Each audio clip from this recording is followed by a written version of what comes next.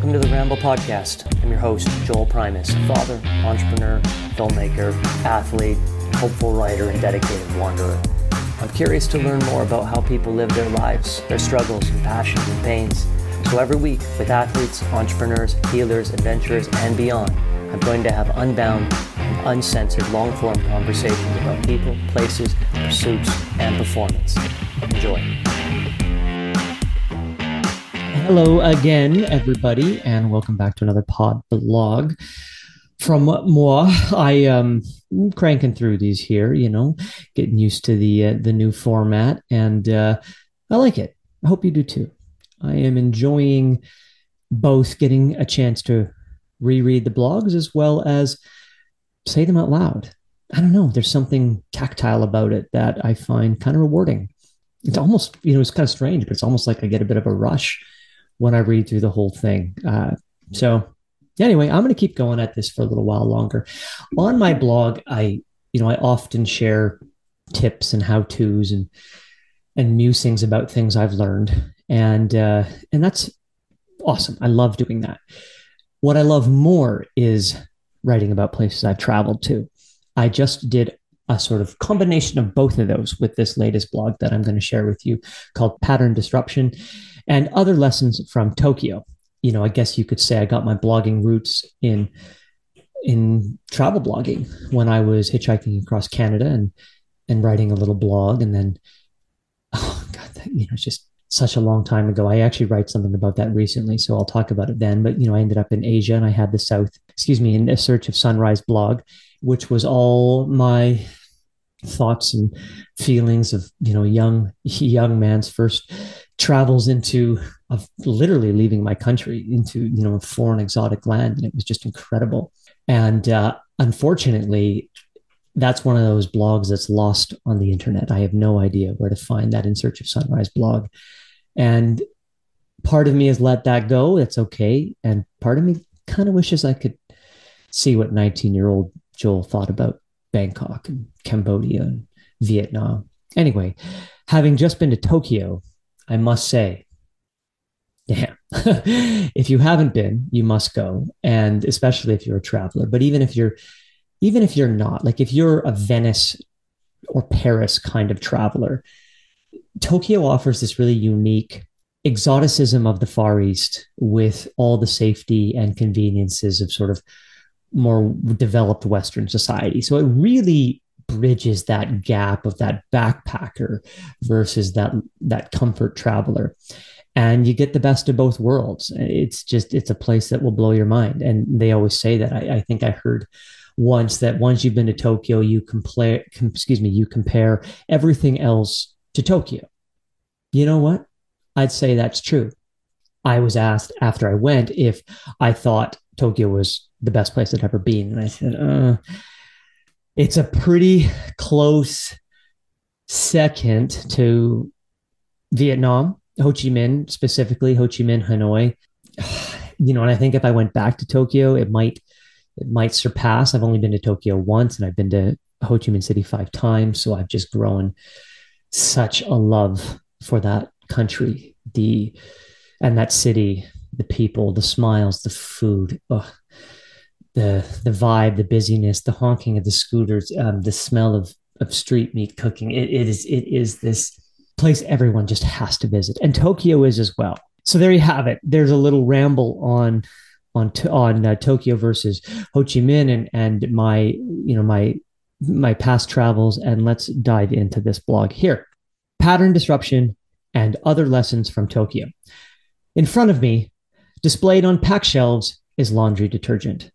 Around the corner are a variety of dildos. Strawberry and milk tea flavored Kit Kats and cups of spicy noodles line the next aisles. Next, a row of boxing gloves and Hawaiian-style t-shirts. I think I see a gun, although I'm not sure if it's a real gun, as well as a genuine luxury European handbag and luggage on display behind glass, chained up. There are no windows or store attendants, and like a carnival maze, once you've entered, the only way out seems to be completion of the labyrinth itself. I check my phone. It's nearly 11 p.m. and the crowds of locals and tourists still perusing the goods seems endless. This is the paradox that is Don Quixote, Japan's largest discount store, where I do not see any actual discounts on the merchandise. I stand in awe, forced to contemplate all that I thought was possible or even probable in the world of brick and mortar shopping. Beyond Don Quixote, after 8 days in Japan, I conclude I need to rethink just about everything I've thought possible about cities, countries, and even myself. Many blogs have been written about the striking contrasts, the tangle of opposites that is Japan. It takes at least some mental gymnastics to process how the futuristic Blade Runner-esque lights of Akihabara and Dotonbori and Shiobara Crossing areas are somehow part of the same place where ancient onsens and sentos, which are different types of bathhouses, and tea ceremonies and traditional shrines live side by side. It's not my prerogative to write what others have before, other than to say it's real. Just as real are the contradictions of conservative dress, humbleness, quiet demeanor, and deep respect, alongside the pervasive over-sexualization of magna, anima, cosplay, and Shinjuku's kabukicho, aka red light district. I hope I said that right. This is one of the reasons Japan has long held the imagination of travelers and the world at large for many years. Why I bring this up, however, is not to sell you a seat on JAL's next seat sale. No, I share this because of what neurolinguistic programming, or NPL, refers to as pattern disruption, or a pattern interrupt, which is anything that forces someone to change their natural pattern of thought. And according to NPL, a series of interruptions that break a habit or state, which is exactly what Tokyo did to me. Essentially, I had traveled to Japan because I like nice thread counts. I've been in the garment trade for about 15 years and went to the land of the rising sun to source fabric for a new project. A long staple cotton, preferably Sea Island or Egyptian, was what I had crossed the Pacific to find. Japan has a reputation for doing almost everything exceptionally well. Dare I say, the best it can possibly be done. From sushi to technology, cars to salvage denim, pottery, pastries, and tea to video games and cartoons. The list of what the Japanese do well is endless. So it's no surprise that I found fabric so damn nice it would tantalize the very nerve endings of your hands if you touched it. While I was there, however, something unexpected happened. On my last evening of the trip, while sipping a Negroni at the New York bar and trying to synthesize the sensory overload of the past week, I entered a state of reverie that offered an interesting revelation. I'm essentialist. I kept that part of myself in the shadow realm of the other's repressed ideas, instincts, impulses, weaknesses, desires, perversions, and embarrassing fears for as long as I can remember. In Tokyo, however, even the lasting effects of my conservative Western Protestant Christian upbringing couldn't be suppressed by the inspiring and delicious temptations. Switching from the Negroni to a succulent Zinfandel from Francis Ford Coppola's Vineyard, fitting, given it was his daughter Sophia's movie, Lost in Translation, that inspired my visit to this bar on the 52nd floor of the Park Hyatt Hotel in the first place. The truth of myself continued to reveal itself. They say scent, emotion, and memory are intertwined, and one small scent can trigger powerful memories. This meant Tokyo would provide a reckoning of my sensual past. First, a waft of cigar smoke from the lounge provoked the memory of a rooftop dinner in Istanbul, where among the meze and raki, the menthol-scented secondhand smoke intermingled with sumac spice and the salt of the Bosphorus Sea, while my guests conversed in a lively combination of Italian, Turkish, and English. Spellbinding. Another flashback. A sunset on the shore in Thailand, while vagabonds put hand-rolled cigarettes to their sun-kissed lips, and the earthy aroma of tobacco and curry hung in the humid air. I've never smoked. I've always romanticized it. After the Park Hyatt, it's on to Golden Guy, a back alley maze of izakayas, essentially small pubs, with the scent of yakitori, chicken skewers perfectly charred on open flames, floating through the alleyway. I time travel again, back to Vietnam, where, energized by the pulse of a bustling Saigon afternoon, a sip from a cold beer causes almost rush-like sensation beneath my warm skin, an added blessing, the smell of meat sizzling and fish oil vapor drift in the humid exhaust-filled air. I've always liked a place more when it smells of cooking meat. On my stroll through the ginkgo tree-lined park, there is a smell I just can't place.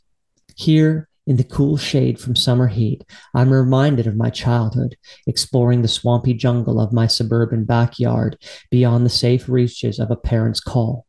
When did I totally lose myself in the jungle last? I can't even remember.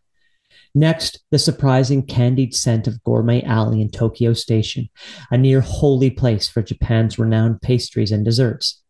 And I'm a kid again, spoiling myself without remorse on scores of ice cream and whatever sweetness I could get my hands on. Repentance only came if I was caught. There was no one here in the Far East to tell me I can't indulge.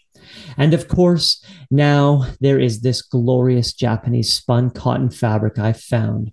I'm reminded of my travels in Peru and my first encounter turned love affair with Peruvian pima cotton and luxurious fabric. Purchased at a local market in Lima, the silky smooth fibers caressed my skin in ways I had never experienced and don't dare to explain on this blog, literally changing my life forever. Thanks to Tokyo, the sensualist I always was has revived. Interestingly, at first I was reluctant to be excited about Tokyo. I'd dreamed of it for far too long. I'd only heard how amazing it was, and my expectations for a good time were simply too high. Like many of the great firsts in my life, sex, outdoor concerts, granted I was at the back, or American buffets, I didn't want to be let down. So I held back. I played coy. I almost hoped it wouldn't be good. Then, at a Sobel noodle bar in Canada, the grandma sitting beside me at the tiny bar slurping noodles proceeded to chug the last remains of her beer, chase it with a shot of soju, turn to face me, raising her now empty glass and say, "Welcome to Japan." The sheer joy that hot noodles and spicy broth and chilled suds seemed to bring her kick down the door of my dirtbag traveler's heart and let the sensualist in me out. And that was day one. From there on, it was beers and egg salad sandwiches, bluefin tuna and wasabi pizza, Japanese yakiniku, that's Japanese barbecue, with lemon flavored whiskey highballs, tonkatsu, pork, beef katsu. What kind of fish is that? Sushi, spicy ramen, takoyaki, which is octopus balls, okonomiyaki, Japanese pancakes, to whatever, whenever, wherever, because life's too fucking short and I'm in Japan. Whatever Tokyo did to dislodge the sensualist in me accompanied me on the plane ride home, survived the jet lag, and unlocked a pleasure state I hope is permanent. Upon returning home, I sat on my patio and smoked a cigar I'd been saving for the right occasion, going on 4 years now, pulled a few nice bottles of French vino from the crawl space. And my wife and I had an at-home spa bath with all the scents and salts and candles you can imagine. For much of my life, I have sought pleasure, partaken in it, and then punished myself for it. I shouldn't have spent that money. I should be eating healthier. I have work to do, so I can't go on vacation this year. Sure, I went ahead and did many things, but I never did them without allowing some measure of guilt to sour the experience. I grew up poor, and the Western ideals of conservatism and responsibility and good behavior were nearly beaten into us as children. For years, I lived a near monastic life as a runner. Discipline and martyrdom were my recipe for success. My past blogs are littered with examples of the benefits of struggle and resistance in building character, finding success and achieving a sort of stoic happiness. Thanks to Tokyo, I've been humming a different tune lately, one that asks the question, why not? Why not embrace pleasure? Why do I not deserve a better hotel bed? Why not grant myself the permission to enjoy things for the sake of enjoyment, not just having earned it? I guess I never trusted myself with the indulgences of the senses and relished in the wildness of my being. I didn't think I was worthy. Now I say, why wait? The benefits of pleasure are innumerable. But I'll enjoy writing this blog a lot less if I get sciencey and include citations of the evidence. You will too. For now, let me be an ambassador for the irresponsible and instead pose a challenge. If you have suppressed your passions and sensual indulgences because you felt unworthy, it's time to come out of the shadow and dance naked in the sunshine. This is shadow integration work, the reintegration of the aspects of ourselves we have hidden. I'll write more in depth about this at a later date. For now, play with pleasure. Play with allowing yourself to experience the luxuriousness that invigorates your soul and ignites your joy in life. Travel, eat, fuck, breathe, bathe, be in nature, sleep in silk, get a foot massage, get a whole body massage, be essentialist. Fly your own freaking pleasure flag. Do it fearlessly and see what happens. I know I will. There you have it. Brings me all the way back to Tokyo. I cannot wait to go back there one day. I'd like to spend a whole year there actually at some point in my life, but given the farm responsibilities that I have, that is not in the immediate future here. So, what do I want to close on? Yes, I just wanted to close on. Notice that I didn't correct my little flubs as I read through it. You know what? Fuck it. Just going to be myself. And sometimes I make some errors when I read, and that's okay. I hope you enjoyed it, and be well, my friends. As always, thanks so much for listening to The Ramble. There is a lot of podcasts out there, so we thank you for choosing to listen all the way through on this one. We want to be part of the solution, the good questions, the things that move you and inspire you, make you want to connect deeper with yourself and others, all that great stuff. So if the spirit does move you, subscribe, share, post, anything. We'd be forever grateful. And if you have any comments or feedback, good, bad, ugly, it doesn't matter. We're here to listen. Guests you think we should have on, of course, send them along. Thank you, and until next time, peace.